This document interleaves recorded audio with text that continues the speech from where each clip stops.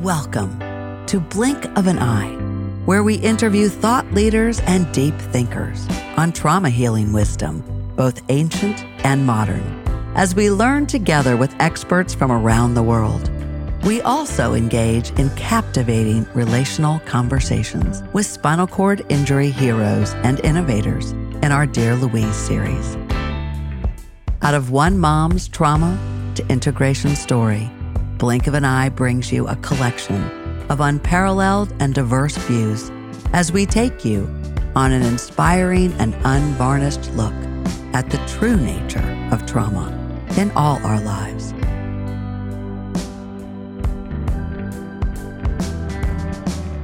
Today's episode is part of our Dear Louise series, where I have the joy of conversing with extraordinary individuals living with spinal cord injury, who both embrace and defy their physical limitations as entrepreneurs, trailblazers, tastemakers, and innovators. Join us as we explore what is possible in spinal cord injury. This episode is sponsored by Blink of an Eye nonprofit and by Baltimore Mediation.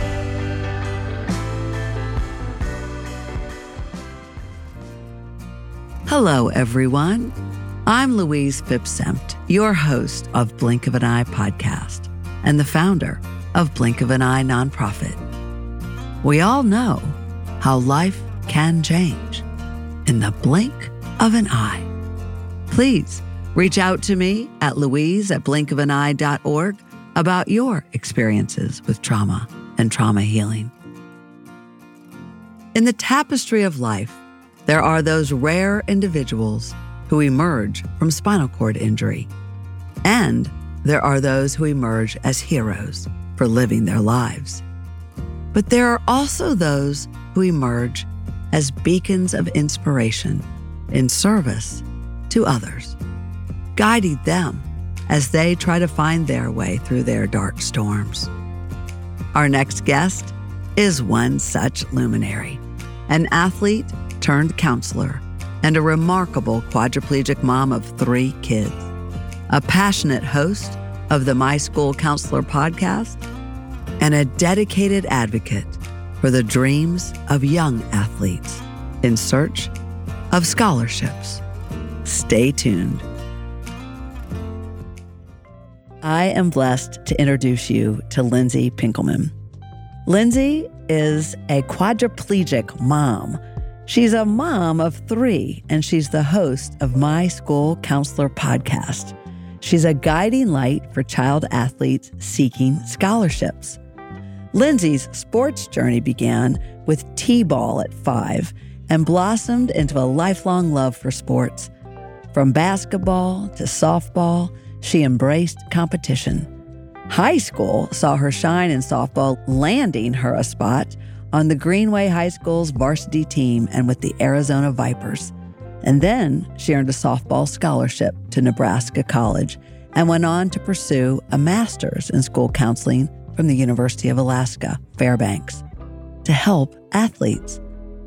Married for 11 years, 3 children, and then her life changed in the blink of an eye. We'll hear more about that and how Lindsay is still championing athletes. Welcome, Lindsay. Oh my gosh, it's so great to be here. Just hearing you give a little glimpse of my story just puts a smile on my face.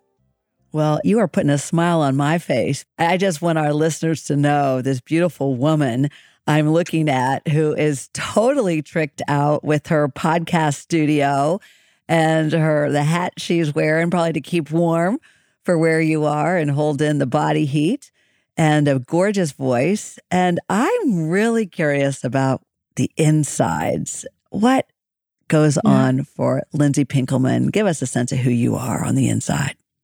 Yeah, so much like you introduced, I just originally am from Phoenix, grew up playing sports.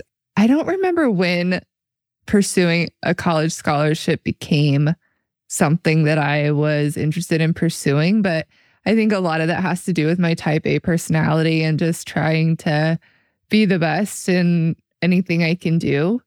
I actually had a previous accident in my life. It was first practice of senior year volleyball, and I went up to hit. I was an outside hitter, and the set was really close to the net, and I came down on the blocker's feet, and I compound dislocated my ankle. And at the time, I thought my college scholarship, goal was done. It was my senior year. I knew softball was ahead. That kind of landed me in the hospital for, 5-6 days, I think. I went to school late my senior year. I had a cast up to my thigh. So when I arrived, I was in a wheelchair, practice, I guess, for later on in my life. And anyway, I rehabbed essentially. And I was like, I'm not going to let this stop me. So I showed up about February of my senior year ready for softball and went on, and I earned a scholarship like you had mentioned. And I played at Dana College in Blair, Nebraska. And it was at that point in my life, I was like, I love small towns. Being originally from Phoenix, I had no idea what that looked like. But when I found myself in a small town on a small college campus, it just really felt like home. And that's where I met my husband, Wes. And we both stayed there for a year. He was a baseball player. And after that year, life happens. And even though I had a little bit of a scholarship, the mom and pop scholarship was soon ending, and just had to make some life choices that summer and decided that I was going to go back home and finish up at Arizona State. So I became a snowbird at the age of 20, and that was amazing. And so my husband and I, we would snowbird between Arizona and Alaska. What everybody wishes they could do for a year or two. I know. But what's really funny is that after I graduated and decided to move to Alaska and pursue my master's at UAF, I thought I could still be a snowbird. And I was like, wait a second, that's not, I'm going to be in the most extreme climates in both states at the wrong times. No, this is not going to work.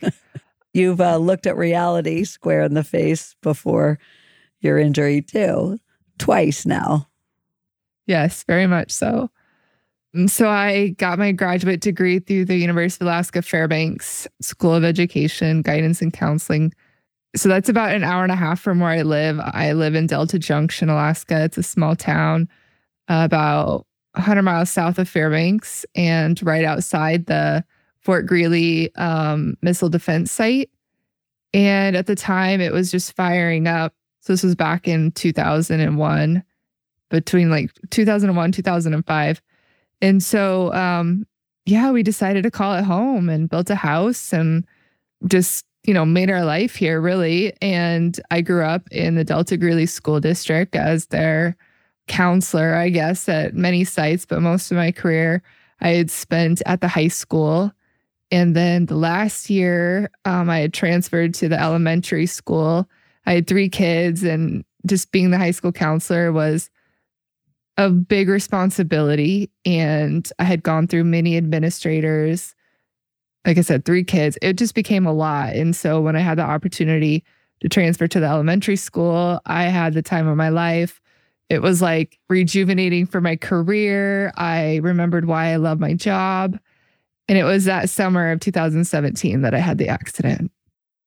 Maybe we can pause on that if you're willing to talk about that blink of an eye moment when you had your accident and how it happened and what ensued thereafter. Yeah, I was on our lake. Oh, well, not our lake, but I guess I was at Quartz Lake, which is right outside our town. And it was a beautiful sunny day. The end of June is a really big time of celebration in our family. We have some extended family anniversaries and birthdays. And then my boys have birthdays on June 26th, June 28th. The third one has a half birthday on the 29th. So the baby of the family got half birthdays for a while. And then our anniversary is on July 1st. And so we just had some really good friends come back into town, and there were a whole bunch of us out at the lake. Everybody had left. And my boys had gotten this swing, this outdoor swing from one of those toy companies. It's pretty common. They're like the outdoor netted swings that you can either hang from a tree or like a metal, frame essentially. Like a bird's nest kind of thing. Yeah, very much so. And what were the ages of your children then? Our youngest was 18 months, I think, 16 or 18 months. The middle one was 3, and the oldest, was 7. That's not right. 4. Mm-hmm. Okay, 18 months, 4, and 7 at the time. Mm-hmm. So the 2 oldest were on the swing with me, and I had hung it from this log structure that just looked gorgeous. It was a beautiful sunny day. There were eyelets in the bottom of this log, which made it look like there was potentially a swing in the past there. Maybe a sign, now looking back, that maybe it was more like a flag or like a nameplate sign hanging there. But nonetheless, I had the desire to hang the swing there. So I got a ladder out and I climbed up there and I was pushing on the log and just really like making sure it was secure. At the time, I just felt like I was doing all my checks and balances. And anyway, I didn't see a log screw like through the top log on the side ones. It was like 2 sawed off ones and 1 across. And so anyway, I didn't see a physical structure there. But anyway, I was like, oh, it's got to be connected somehow. So I attached the swing. We got in it. Our butts had touched the ground. So I got up and I adjusted it just so we were a little bit higher so that my leg was over it, my heel was on the ground, and we could control like how we were relaxing on this swing. Well, I was using the frame as a headrest, really, and my leg was on the other side of it.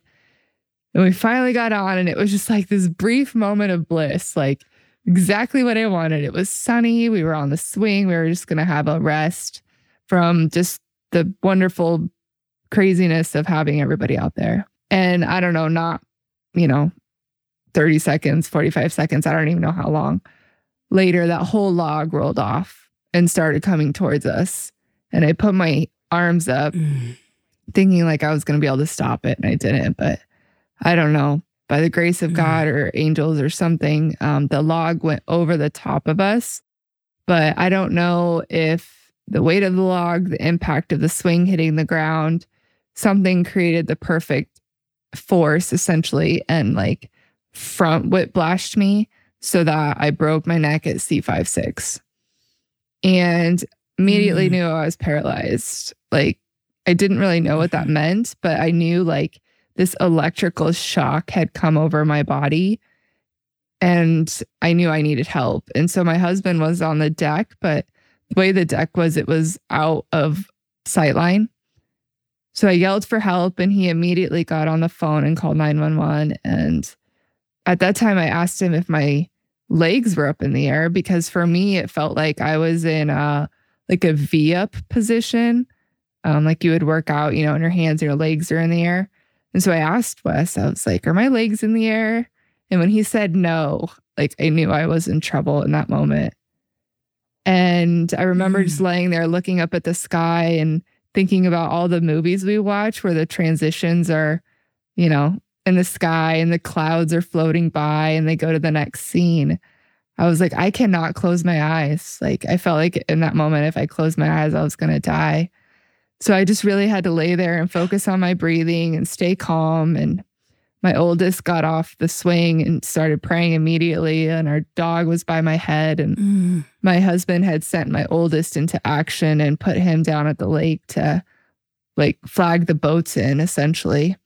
And we had some great friends on the lake that had received the 911 dispatch call. And they came running over and they went into action as well. They had a pontoon boat and his wife went upstairs. I was really concerned about Kip, our youngest, because he was upstairs, but old enough to get around. And I didn't want him to fall down the stairs or go out the back door. And so she went out and got him. And I guess after that, like everything just went in motion. And it was really amazing how that all happened, to be in such a rural spot and to have such great first response care. And also just how remarkable it was that that log seemed to go over the top of you, the children not being injured, but that beautiful, warm, sunny day and watching the clouds. So many people who have experienced a spinal cord injury, whom I've had the privilege of talking with, relay two of the same things that you have, that they knew immediately that they were paralyzed, didn't really know what that meant, but they knew, and they didn't want to close their eyes. They wanted to stay open and aware, almost thinking that, as you mentioned, that would be over.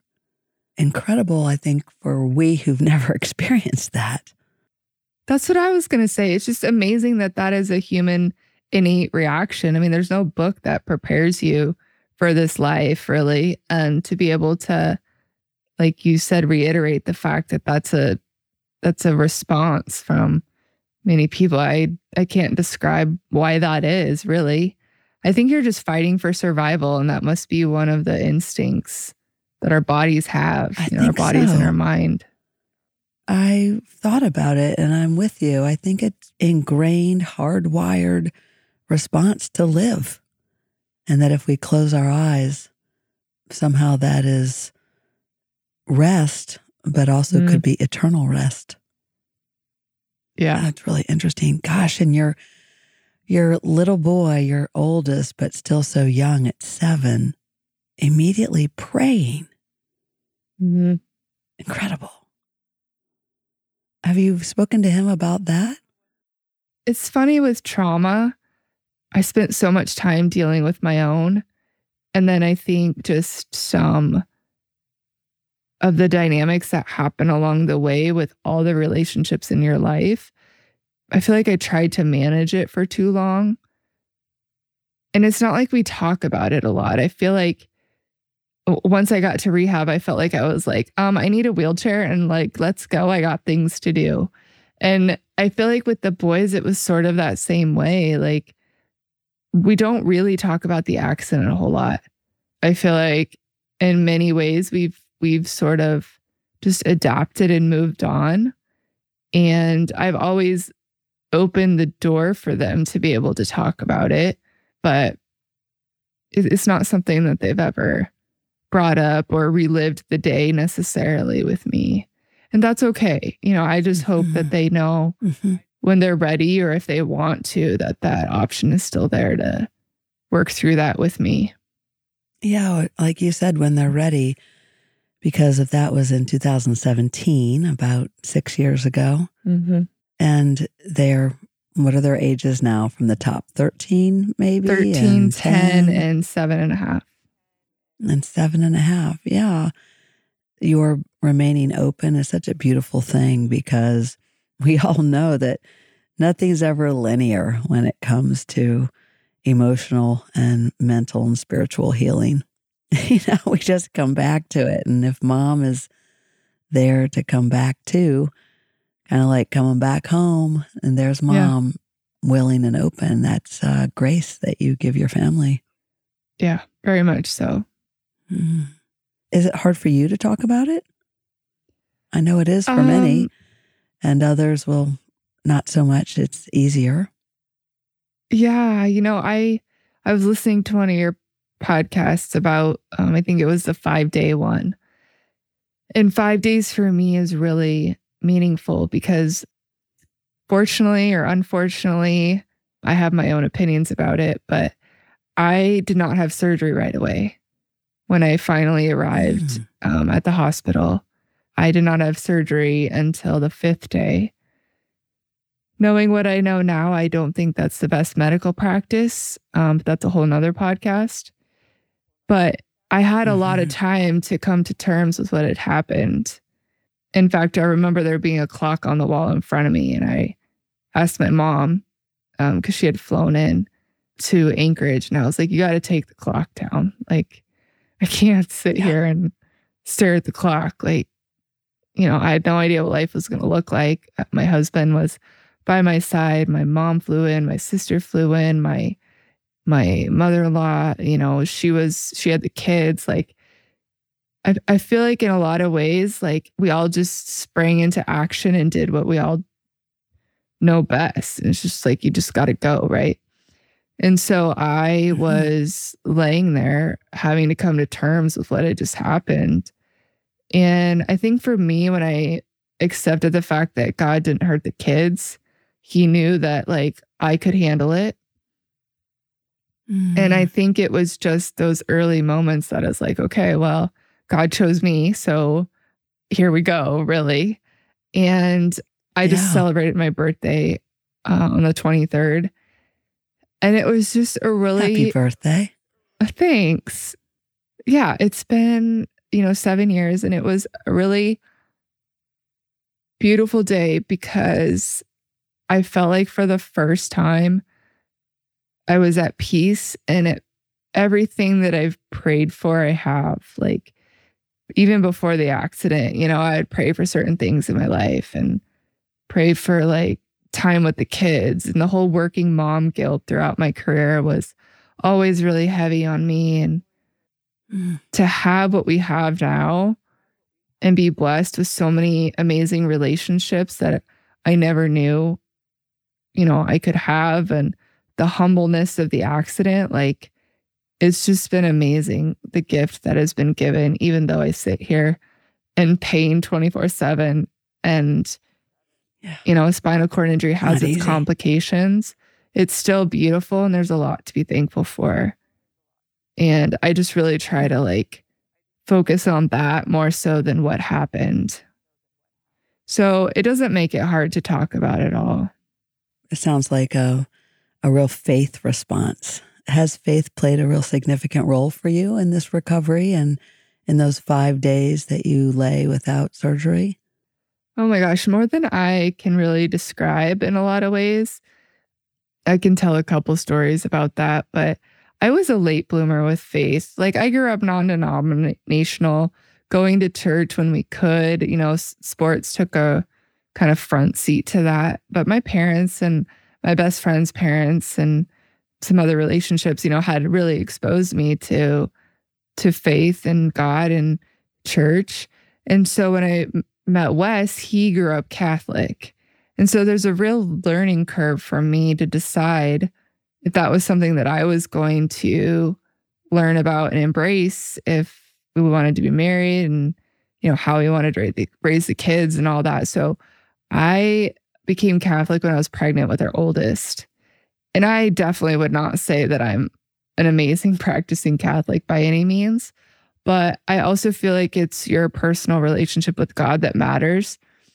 So when we arrived at Providence Hospital, there's a cross above the door in the emergency room, and the priest walks in, or the clergy walks in, and I swear he was going to read me my last rites. Like, I thought that that's where we were, and I was so like scared. I mean, it is such chaos in that room. I can't even describe. Like, you were trying to do it on the podcast I was listening to, and I was like, yeah, that sounds about right. There's a lot of buzzing and beeping and people and questions and and then the priest comes in and it's like, would you guys like a prayer and blah, blah, blah. And it's like, yes, please. So anyway, we developed some really great relationships with the ones at the hospital. We had a friend send a priest to come see me. I was in the ICU for 30 days, and he would come visit occasionally, and things like that. Anyway, I couldn't fly to my rehab hospital, so I had to be transferred to like in between until we could get my blood pressure under control. So I had been transferred to like a LTAC, so a long-term care, facility. And so we hadn't seen, his name was Father Dan. We hadn't seen Father Dan in a while. And I was getting ready to leave at 4 a.m. on the med flight to my rehab hospital. And Wes is he's like standing next to my bed. And I'm just telling him, like, honestly, for the first time, I'm quite nervous. Like, I have my bearings. I know what's going on. I'm kind of scared of this med flight. I had already had one, and I was too drugged up to really care what was going on. But this one, for whatever reason, was weighing really heavy on me. And in that moment, there was a knock on our door and it was Father Dan. And I was like, what? I haven't seen him in like 3.5 weeks. And he's like here in this moment, you know? And I had the conversation with him and I explained that I was really anxious and nervous. And there was this, you know, there's a whole new life ahead of me that I was going to go experience at Craig Hospital is where I did my rehab.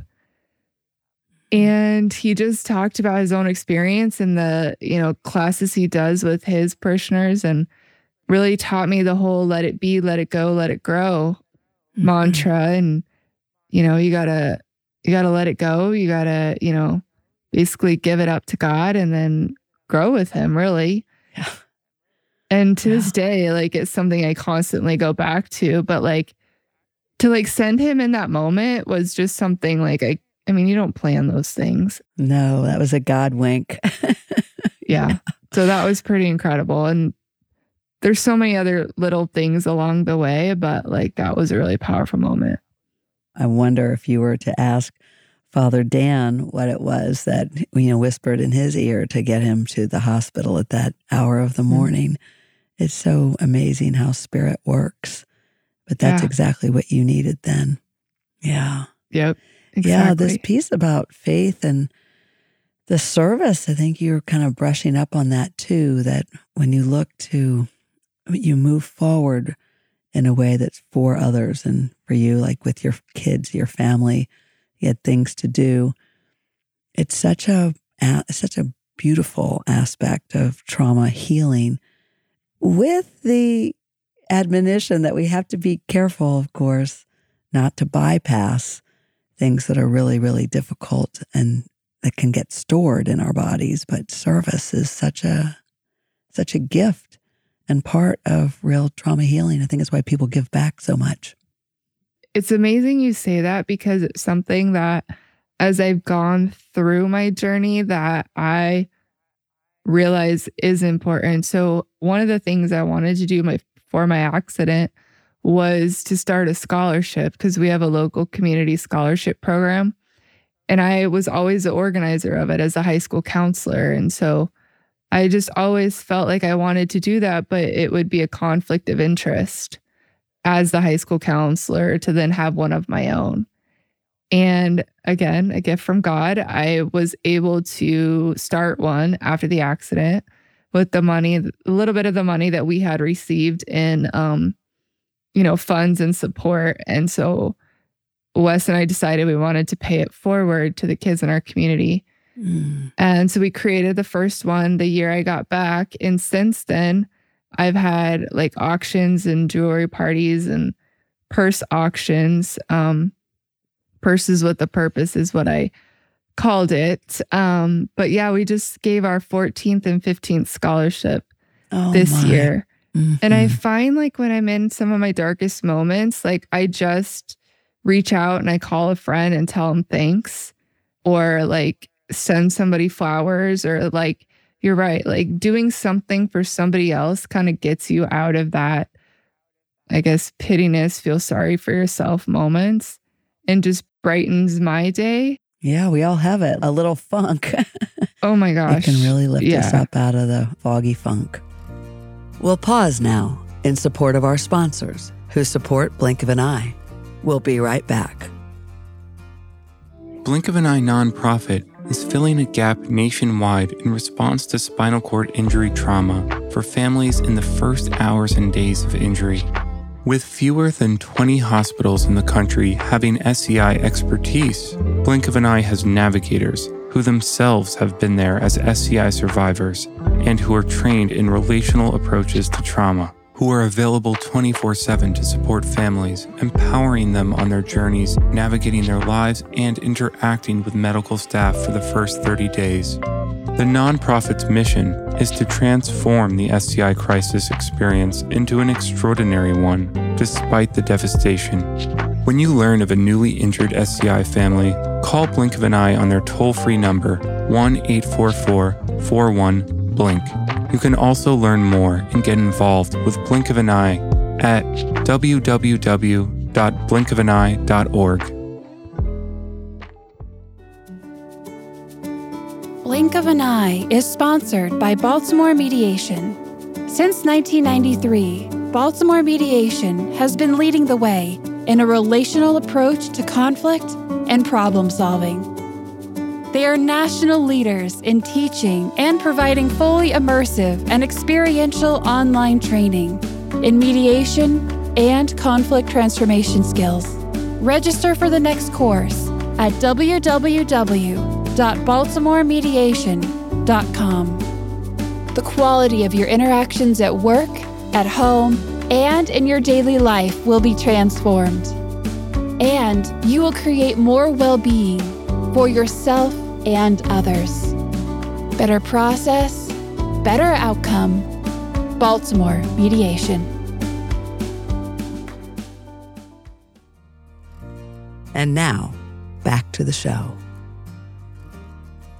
Well, I'm glad you are doing what you're doing. And I'm thinking about I'm imagining how your school community, with the years of school counseling and the different schools that you had touched, and then to be in the elementary school, just the power of schools and churches, faith groups, how they can really be the foundational support for someone who is spinal cord injured at the time of injury. And for those who don't have, whether it's they themselves connected or their children connected at the time, but who are years removed from a school setting, the power of those families who are not, and that community is so there for them. Did you experience that?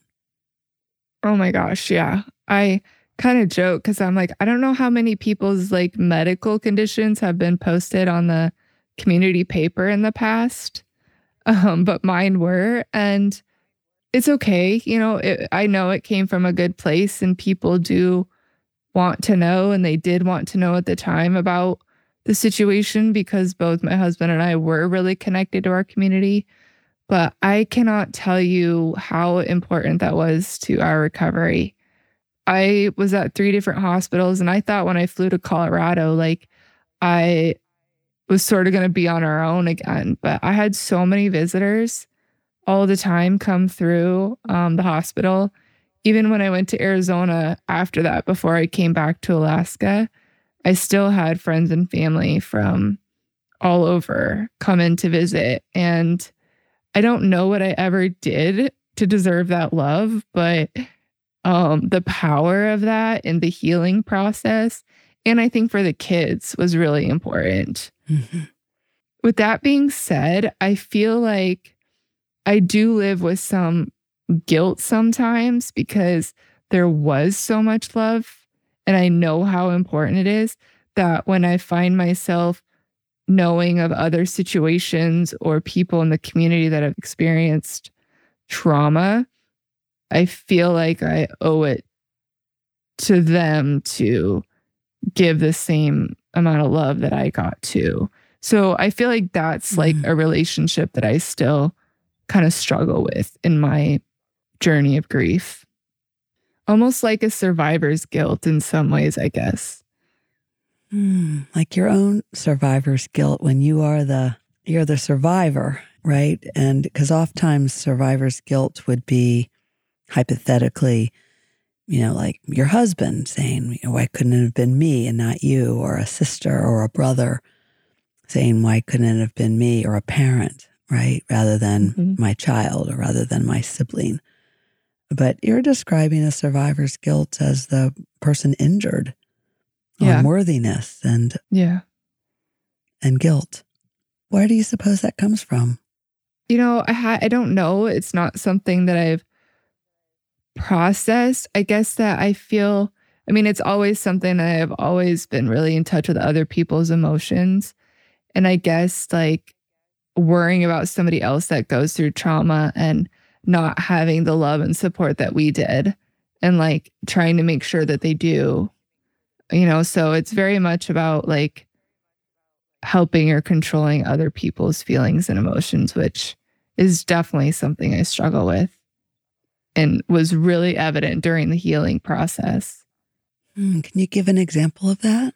Especially with the kids, just like sucking my own emotions up and healing up and being okay for them and making sure that like they knew I was strong and stuff, and not wanting them to feel sad or upset or, and so I was always like picking them up, or just, they were so little, and we were living with my in-laws. And so that can be a lot, having a whole family of 5 under somebody else's roof. And so if they were having an outburst or, a bad day or whatever, and just trying to like work really hard to make sure that they weren't interfering or interrupting. Yeah, it sounds like working really hard to kind of keep a lid on things, or, keep it down and to keep it tightly kind of controlled so that they wouldn't make a disturbance or what have you. Yeah. Yeah. Yeah. That's exhausting, by the way. Yeah, that's exhausting. And then for you, the injured person, it can be a recipe for a bypass later, right? When you just keep looking good, forging ahead, smiling, and hey, we got this kind of thing, when we really do truly need each other. And so sometimes I will speak from my own journey, perhaps members of my family as well, that we are cut from a similar cloth as you, Lindsay. And with Catholic by background and incredible support from schools, and thinking, we've got this, and so appreciative of other people, and feeling like, how did all this goodness happen to us? And also not fully capable of receiving all that was given without feeling that it had to be given back. Yeah. Like to really receive other people's gifts, because we couldn't give back most of it at all. Yeah. The things that people have taught me about that I'm still working through is that was like a chapter in your life, and that's what they wanted to do in that moment, but you don't owe them anything. Yes. And that concept is really difficult for me, especially when relationships move on and change, and they were there for you in the beginning, and then you get back to life, whatever that looks like, and time looks different. You don't always have time to check in with them anymore, and you grow apart. There's still that onus. I don't even know if that's a word. I don't want to call it guilt. Yeah, I don't the think onus, it's guilt, but like a burden. I don't think I'm fully there yet. There's more of an awareness of that, and being okay with that it looks different now. It's all, I think, for all of us, starts with that glimmer of awareness, and we just live more fully into these things. It is an interesting adage, to whom much is given, much is expected. And here, people would say, like, Lindsay Pinkelman, you've been given a lot. You had this incredibly catastrophic accident, C5, C6, and yet you've got this attitude. I'm really curious, if you're willing, what does a day in the life look like for the Pinkelman family and for you? Oh, man. Well, I feel like for the first time since the injury, I would consider myself healthy. So health is the number one gift I can give myself and my family. And when I was talking a little bit about the controlling of other people's emotions, and you had kind of recognized that that's a lot, you're right. It landed me in the ER. And I think what I ended up having happen was like a major stomach flare up of like colitis. They never really like said one way or the other. But anyway, that was probably year 4 of the accident. And we had just moved into our new house. And so that was just a lot at the time. And at that time, with that flare up of colitis, as you look back on it, even 3 years ago, is there any meaning for you in that as it relates to health? Oh, yeah. I mean, we were selling a house. We were going through all this stuff we had just had in storage for 3 years. The boys were older. I was working 2 jobs. I was going through a major situation in my life having to do with a spinal cord injury. My emotions, I think, were just tapped. We were building a house. So there was like, that's enough. yeah.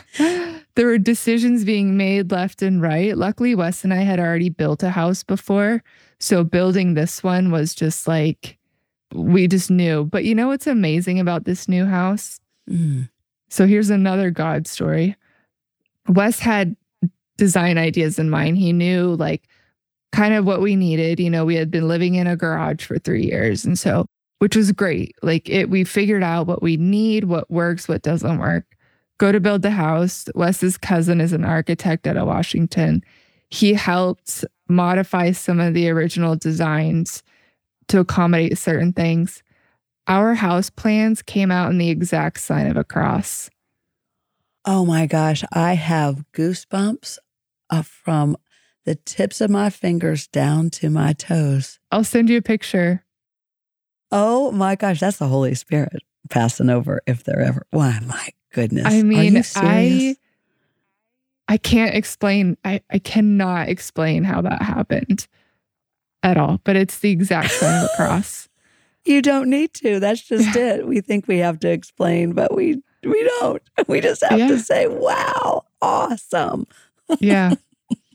So there was a lot going on in my life, and we had an amazing housewarming party, and I could barely function. And the next day I went to the ER.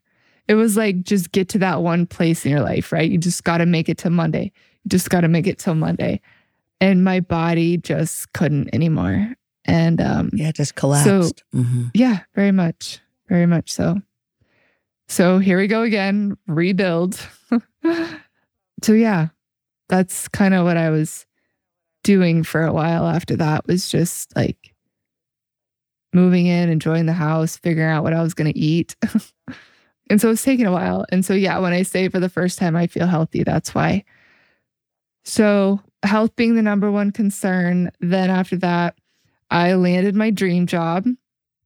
So I work for the largest homeschool program in the state of Alaska, and I podcast for them as well.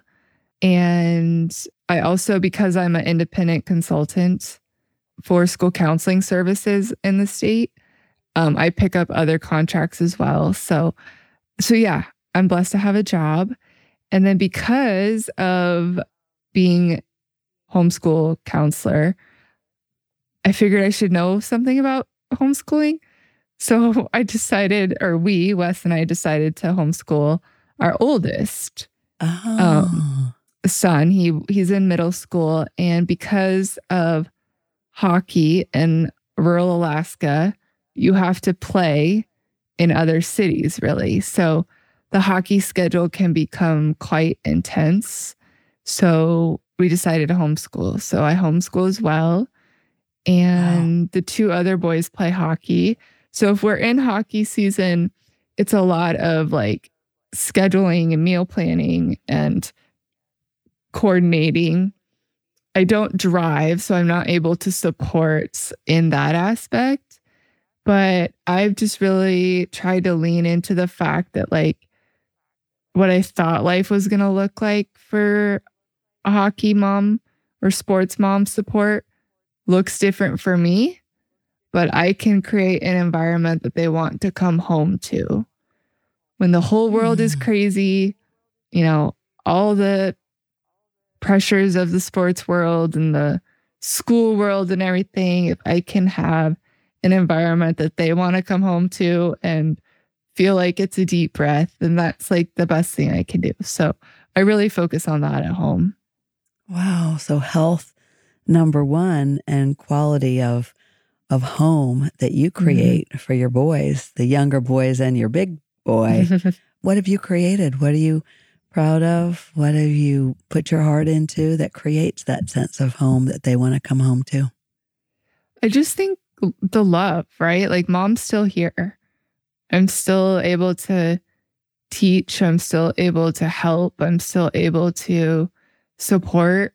And so I want them to make sure like they can feel that at home. And I don't know that I necessarily like do anything, but just like making sure home feels peaceful is always my goal. I think like any mom, maybe a lot of moms want that for their home and their kids. Is just when the world just feels really heavy, home should be a place that they can feel, light and fresh and safe in. Yeah, exactly. I mean, safety's so big, but refreshing and a place of rest and just to be yourself and to be loved. Yeah. Yeah, it's really huge. So I'm thinking with a number of the stories, you and Wes and you have done so much together. What has the impact of your spinal cord injury been on your marriage? It sounds like you guys are quite a team. Yes, he has been there from day one. He is my rock. I don't know how he does what he does, to be honest. I don't feel like it's something we've really talked about, to be honest. Again, I think it just goes back to like, I called for help and he did what he had to do to fix it. And I feel like that's just how we operate. Like, he knows the things that he needs to do to support. I know the things I need to do to support. But I feel like because we're best friends, like good or bad, there's still that like respectful communication that happens. And marriages aren't perfect and neither one of us are perfect, but I feel like we try really hard for each other. And I feel like that's what makes this situation work and has gotten us to like where we need to be. He probably gave me one of the best gifts ever. He said, "You are getting out of bed every day." And I'm like, I don't want to. Yeah. Oh my gosh, it is so hard to get out of bed. So hard, takes so darn long. So long, and you just don't want to tackle the day knowing you're going to be in pain all the time. All the time. Yeah. And just the arduousness of getting dressed, having someone dress you and everything else that you need others to do for you. Yeah. Half your day's gone by that point. Exactly. And that was so hard for me to wrap my head around, that my day doesn't start till like 11 or 12 in the afternoon. It's so frustrating. But I guess in my mind, I've like had to work really hard at accepting it. But yeah, him basically saying you got to get out of bed every day made me try really hard for my family. And obviously, when you start doing hard things over and over and over again, they become easy. So now it's like not something I have to think about. I'm just getting out of bed every day. And even when I don't feel well, he makes sure I get out of bed at some point because, you don't want like the fluid in your lungs and stuff to like cause secondary complications. Dangerous for a spinal cord injured, someone living with spinal cord injury to be prone for too long. Yeah. Yeah. Fluids, ulcers, bed wounds, the whole bit. So he's he sounds like he's almost a bit of your personal coach, and you've got the memory of what it means to be an athlete, where you just keep at something that's hard and then it's not so hard anymore. And then you go on to the next set of exercises. So the athletic world may have served both of you quite well. I feel like that's a really great way to put it. Definitely. Yeah, just anecdotally, we have 5 kids and all very athletic. And I just think of the times when they were the ages of your children and in a couple more in between there, or maybe one older. And, we were always doing family dinners. It was just an important thing that we were always going to eat together. But the children could be young and we weren't having dinner till 9 o'clock when everybody got home from practices. If everybody had looked in and be like, what are the Sims doing?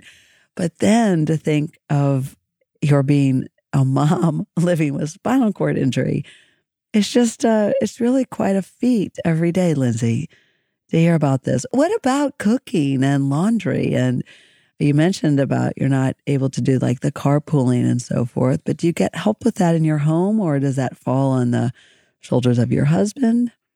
Yeah, so being a C5-6 complete, I am fully dependent. And I have had the blessing of having some amazing caregivers. But I think one of the best gifts I was given was a childhood friend had come back into my life when I was in Arizona. She's now a amazing business coach, helping coaches coach others, themselves and their clients. And so at the time, she was a lifestyle health coach, basically. And so she brought me on board as her client and really taught me health and wellness and just like management tools, essentially. And she really taught me how to plan my day and really helped me work around all the times that I had such negative thinking or blocks. One of them was how long it took me to get up for the day. The other one was how long tasks on the computer were taking me. Remember, this was early on in the injury. So this is like when things were really, really slow, and I'd be frustrated that a task at the computer that would take me 10 seconds if I could type was now taking me literally 5 minutes. So we constantly worked through things like that. And one of the things she taught me to do was plan our week. And so I religiously plan our week every Sunday, and that involves the meal plans, who's going where for the week, who's driving, what time they have to be ready. And so I know all that ahead of time, and I can schedule all of the support that's needed for that. So as an example, I knew today was going to be pot roast, mashed potatoes, and carrots. So while I was getting ready, my caregiver was putting that in the crock pot based on the recipe that I gave her. And she prepped it all while I was doing my morning routine.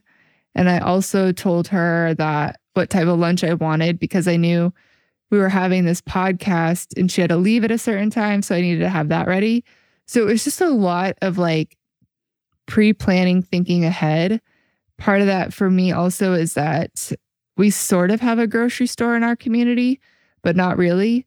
So like if you don't have ingredients, it's not like you're running around the corner to your Fred Meyer's or your, Safeway. Like our grocery store is 100 miles away.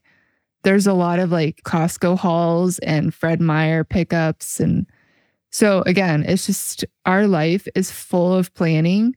And I think going back to like how Wes and I operate, I think we both do a really good job at that. So because of that, I don't feel like our life runs in chaos all the time. Yeah, it sounds like that the management, the logistical management allows and gives some boundaries to a really wonderful, full, sometimes chaotic existence. But the logistical planning is really key, what she shared with you. Was there anything else that she shared with you that it's top of mind that you might share with listeners that might benefit them as well? Oh my. Well, you can look her up. She's the Best Damn Coach or Amanda Walker on Instagram. Yeah, she calls that whole process her grounding day. I think the other thing she really taught me was, I believe it originates from the life coach school, but it's thought reframing, thought remodeling. There we go. Mm-hmm. Thought remodeling. Mm-hmm. She really taught me thought remodeling and how our thoughts create our actions, or thoughts create our feelings, feelings create our actions, actions create our results. And how when thoughts aren't working for me, or like in my consulting business, when I was trying to figure out what direction I wanted to go and how it was going to grow and all those things, and I would get like analysis paralysis or, the who am I to and the imposter syndrome stuff. She really taught me how to work through that with thought remodeling. And that was a gift, because not only in business, but also like just in my healing journey and stuff, I've come back to that all the time. And I really shorten it down also for my students as well. I feel like it's such an important tool that anybody should be able to have and do. Yeah, it's really wonderful, that awareness that you have the thought and then the interjection to sort of stop it from winding up is so powerful. And then to question it. Yeah. And then put a different frame on it. Something's alive and kicking that has us worried or defensive or fearful. about and to really see that in a broader kind of way. That's a beautiful skill. Yeah, because if you're not happy with the action or the result that's taking place, you need to go back to the thought. And just having the accident and realizing how powerful the mind is over the body, I feel like if you can keep your mind healthy, that's another gift you can give yourself as well. Might be one of the biggest pieces for any of us, any human. And then someone living with spinal cord injury, especially when you live with chronic pain, it'd be easy to be on a whole cast of narcotics, to be, smoking weed or ingesting most of the day so that you felt halfway decent, but were missing also aspects of life. It's a lot to cope with. And so staying clean in some way is got a big payoff, even though it can be very, very hard to do. Mm-hmm. Exactly. Wondering for you, with that courage, persistence to stay clean, what's your motivator and what's the payoff? I think for me, it was just like, I didn't want to be high around the kids.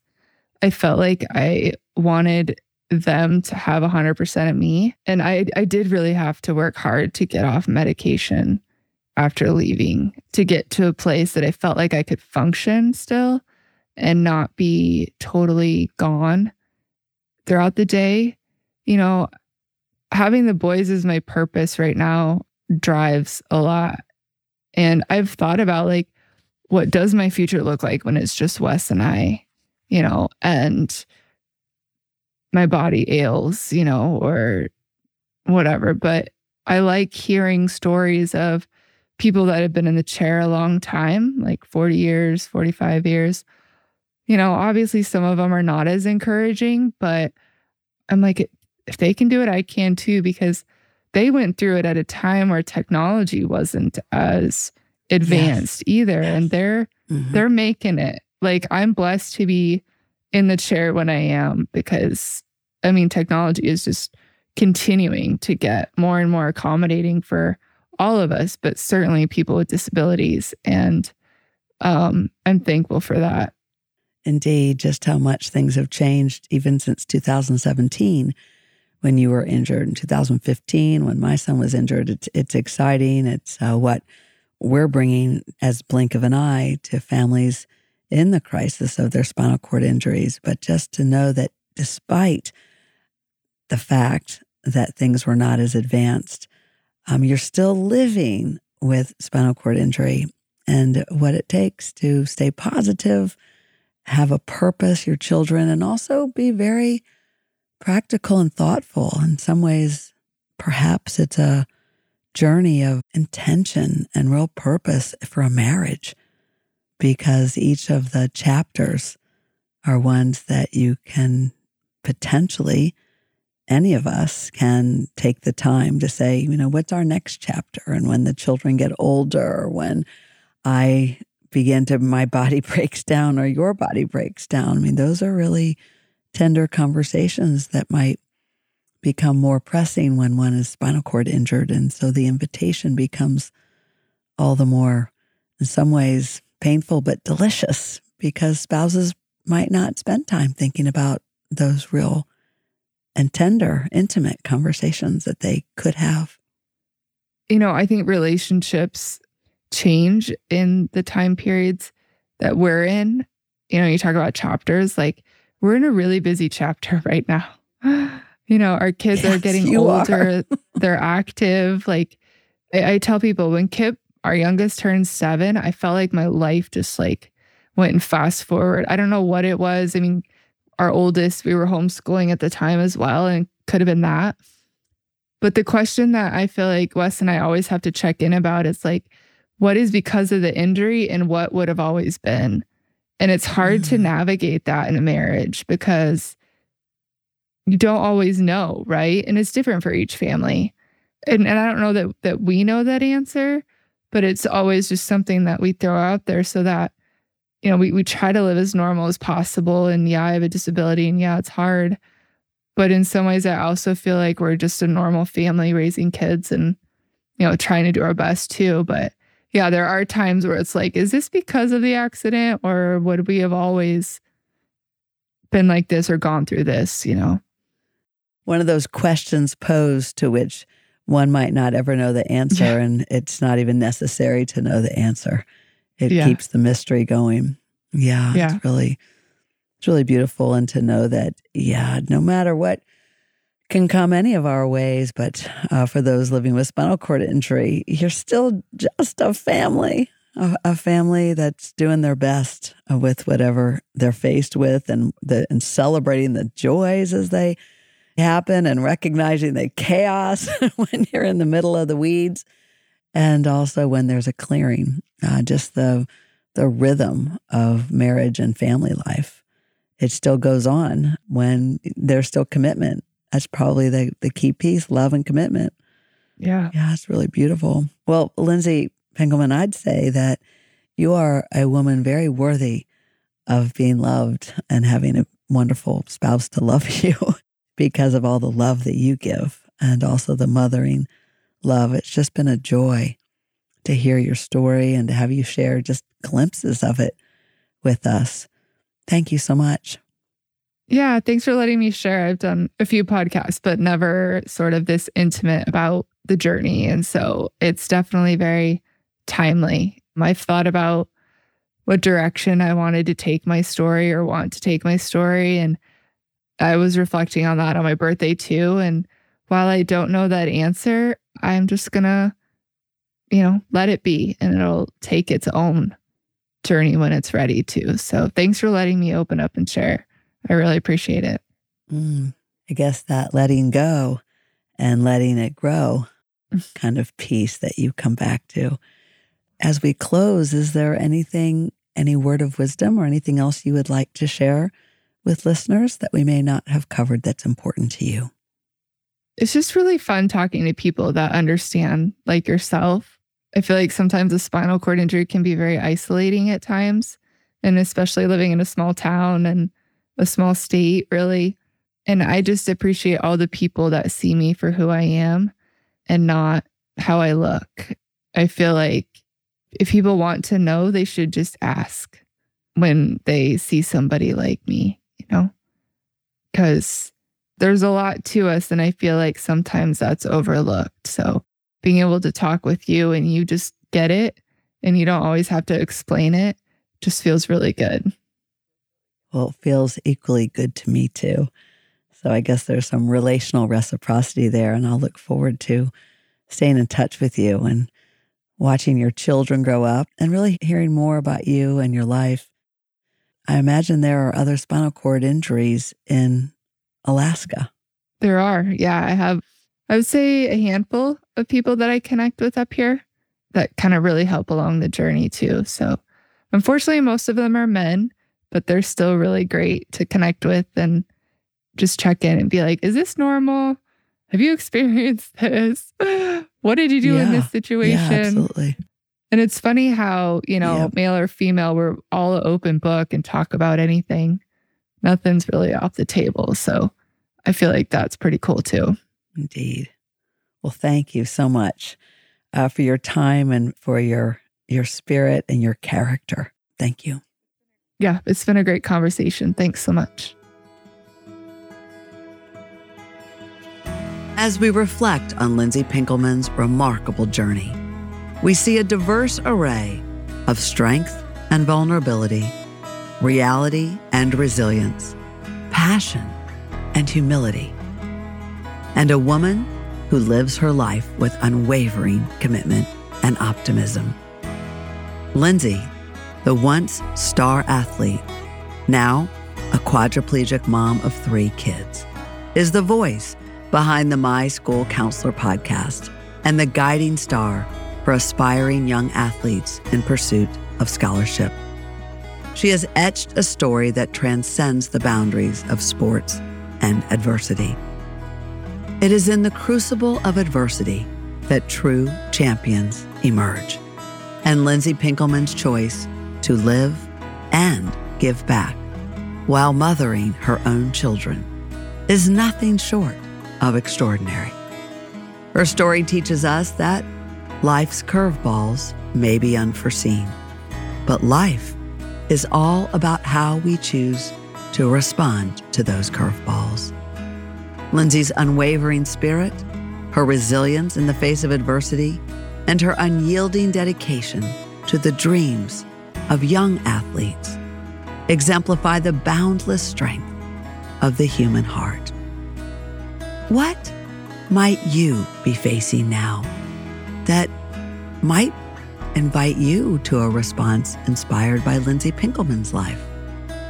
Champions are not solely defined by their victories on the field, but by the spirit with which they face life's other challenges. Lindsay Pinkelman, with her enduring light, continues to inspire us all, reminding us that even in the darkest of moments, our inner strength can illuminate the way forward and pay it forward for others.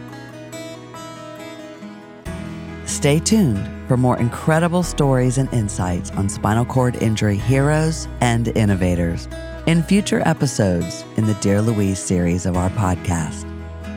Together, we are raising the vibration for healing. Life can change in the blink of an eye.